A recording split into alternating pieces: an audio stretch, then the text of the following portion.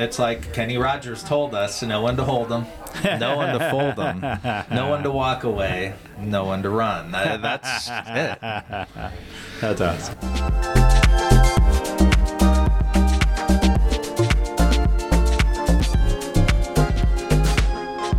We're a tiny house bar with filmmaker Tony Bonacci, the headliner film coming to the Omaha Film Festival. So what's your take on the Omaha film scene right now? What needs improvement? What do you think is great? I know we have the supportive locations, Omaha which is a big film advantage. Scene. Let's see, the Omaha film scene. I don't know. It's so hard to say because I was trying to think, do we have everything we would need? There's crew, there's people that can do stuff. There's not many people doing producing. Yeah. Yeah, I produced my movie myself. And that was a pain. I'll never produce another movie ever again. That's what I keep saying. Yeah. I do want to direct. For me, sometimes it's hard to enjoy a film when I'm thinking of all the work that went into what it took to make it. And there were times I was like, I bet that was hard to get. It's cool, and I am proud that I shot it myself. I produced and directed it. So it was like the hardest thing ever, but I'm also proud because it was my first one. So it was your first feature. I thought it was. And so it's like kind of a selfish pride thing where it's, I can say that like I can do it. Yeah. I don't have to, I'm not like, I'm directing and everybody else is doing everything else. Yeah. And so it's nice to be able to prove, I can do it. Like I don't need...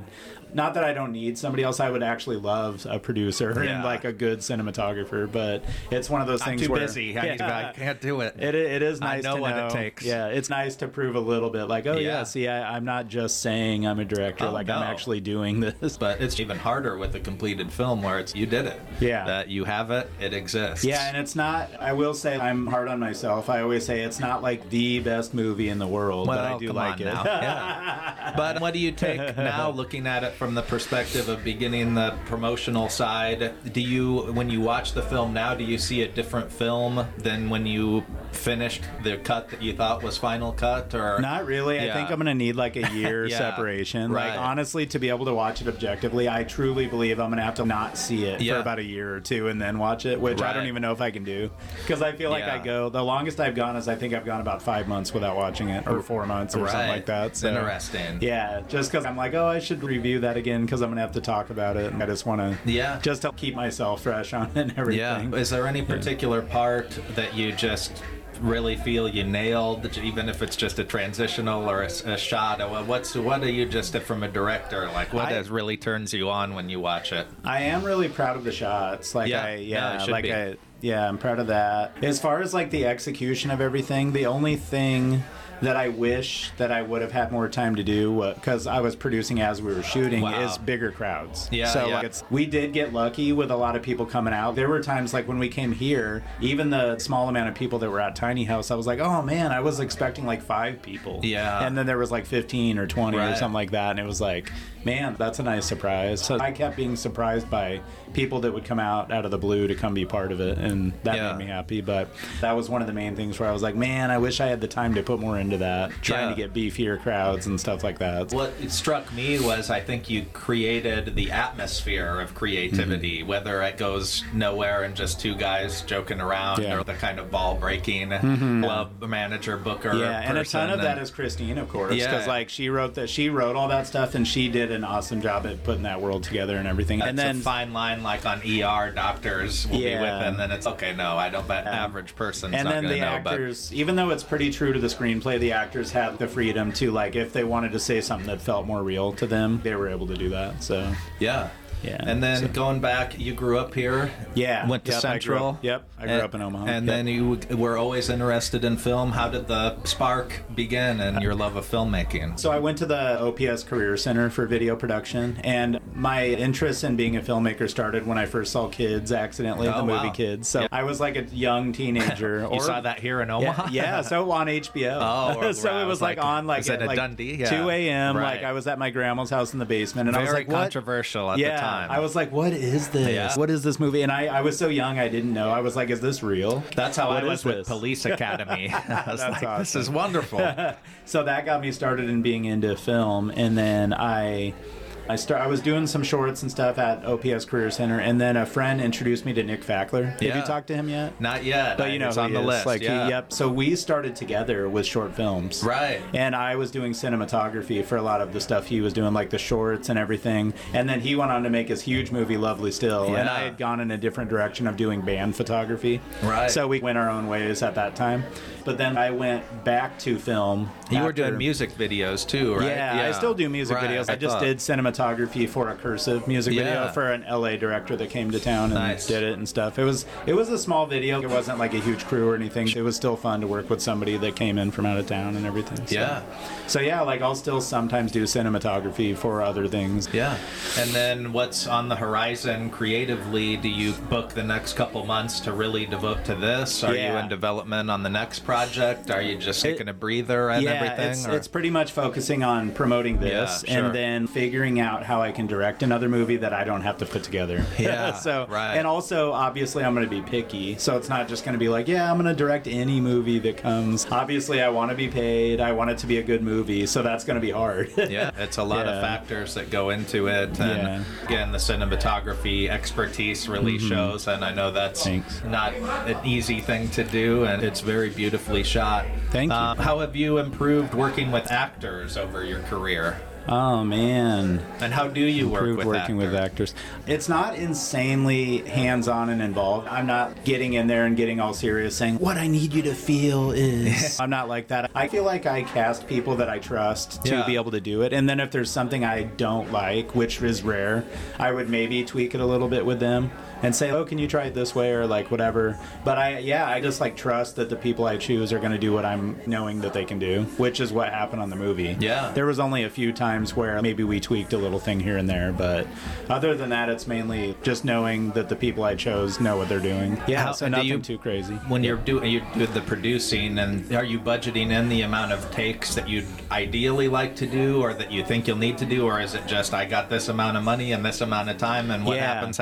It's mainly like a scheduling thing. I try to stick to 10-hour days. I try not to go over it because a lot of people will be pushy and they'll do, and that's what's funny is coming from the production world, I know myself that I don't want to do more than a 10-hour day. So I try to be respectful of That's crew. a 20-hour day. A 10-hour day is a 20-hour day when you're producing too, and on something like that. So there's insane hours that can be, and a lot of people will push features and try to do 14-hour days every day, and it's like, what are you doing? So I just tried to stick to that, even with only shooting 12 main days. We did 12 principal photography days and then 5 pickup shoot days, which are like a half day here, half day there, doing it around town, whatever it is. Which is honestly, it's a bummer to have to do that. So that was another thing I learned is try to just get it in there. Like just try to schedule it.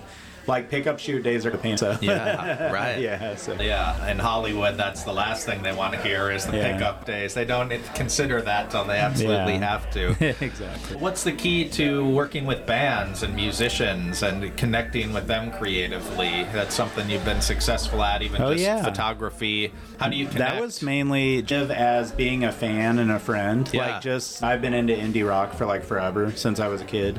And so it was a matter of I would always go to shows, so then I just became friends with different people and started small and it's like a thing where in a scene where if somebody knows you, then like they might recommend you to another person that kind of has seen you around. And then there's just that good rapport of, that's Tony. We know him and we trust him and whatever. So it's a cool thing to finally build so. Do you have anything in mind when they send you that they want to work with you? Are you basing it off their album promotional stuff? Are you basing it off their personality as you know them? How do you decide where to start? It totally depends. So some people have an idea. Some people don't really care about an in-depth idea. They just want to have a location and they're like, we want to shoot there. And then I can bring a little bit of something to it once we're there. But it just depends because like sometimes I've gotten super involved with like concept or the creative part of it. But sometimes it's just as simple as, we're going to stand together in this location. Because a lot of times you're never going to control, especially a band. People wouldn't believe how people in bands are so picky about the way they look. A lot of times, not everybody, but a lot of people, they know what face they want to make. They know what stance they want to do. There's no way as a photographer I'm going to make them look a certain way. Yeah. So it's letting them do their own thing and then maybe being like, okay, scoot out a little bit, moving them a little for the composition. But as far as their look or their vibe, I think it's more of a matter of, if they feel comfortable, then of course they're going to come across more natural. Yeah. And I've always told people, the thing I learned, I'm like, you'd be amazed at how image conscious bands are of just even the physical look, the clothes, which, I mean, they have to be. We don't think about it maybe as fans or it seems kind of, but they're really tuned into more than even actors in some respect. It's funny because being aware of all that, I'm always open for almost anything. So for instance, I recently did a shoot with Omaha magazine. Yeah. And I'm friends with Bill Sitzman, so he was doing the photo and he was like, what if you're on a mechanical bull wearing a tuxedo? I don't know if you saw that photo by chance, but I was like, I'm down. I'm always up for anything silly, and I wish bands were like that too. Right. Yeah, because they're so image conscious, and I know that. And it makes sense too. I was told you never see a band where there's one guy who's totally on a different style trip. I mean, if you look at all 4 or 5, they match. There's a philosophy that's funny to you it. mentioned that because I've thought of that. Yeah. Where everybody looks like cool or they have a cool style, and then there's the one guy with a frumpy look or something, like still He's wearing like super baggy pants. So how has that adaptability translated to directing film? Are you more into improv if it's there, if the actors are able to carry it through? Are you more conservative maybe because of that experience? As far as not really that much improv, I like to stick to the screenplay just for time's sake and just so that there's a cohesive product that's it's going to work because it's part of the screenplay. Like you don't want anybody going too crazy on improv unless it's like somehow amazing, but then weeks later in the edit room you're like, what the hell was that connecting to that made sense at the time? Yeah, exactly. I don't know if I bring the same vibe for directing or not. And it's hard to examine your own style. I know, every project you evolve and you change and you have different Although other players. I will say with doing the cinematography, I didn't do any hardcore planning. So, and I felt better about this later. I'll explain it. So I didn't do any storyboards. Wow. I didn't do any look boards. Or wait, what do they call that? Like a style thing or like a lookbook. Yeah, I didn't do anything like that. Wow. Because in my mind I was like, okay, I've shot plenty of stuff. I want it to be my own style. I don't want to try to... I know that sounds almost pretentious, but I was like, I don't want to lay out looks of other people's cinematography. I just want to do it. And just whatever happens because it's my natural way of doing it. Yeah. Which obviously is inspired by other people's films and stuff like that too, but subconsciously. I would always make shot lists instead of storyboards, so I had shot lists every single day, like ready to go, so that the camera assistants and everybody knew what we were doing and everybody knew. Interesting. But it was a thing where I felt bad. I was like, am I like procrastinating and being half-assed by just doing shot lists? But then later I was listening to Steven Spielberg and like Martin Scorsese, and they both were saying they don't even do storyboards. They were saying like they do shot lists and they know what they need, but also they find the shot on set. A lot of big directors don't even do storyboards. So Spielberg's got some sequence document, I believe, that I've heard a little. That's very secretive, but he breaks it into it needs to have 7 sequences, and that's cool. That's the film. But how did you get into the cinematography side, and how do you learn that? That was from I started when I was younger. Like I said, I shot the stuff with Nick Factor when we were younger, and then I just kept doing music videos and short films and stuff like that, and I've done stuff for a few other people. But that was just all started from when I went to the Career Center as a kid, like in high school. So then it was just a matter of learning. And I was a production assistant in Omaha on like commercials and a bunch of like video production, and so I would learn slowly over time about all the nicer equipment and the lighting. So it's cool because I was able to learn like a ton over the years, like over the past 15 years working. So what's the biggest mistake you made in that time that had the biggest payoff for when you got to sit in the chair and direct your own film?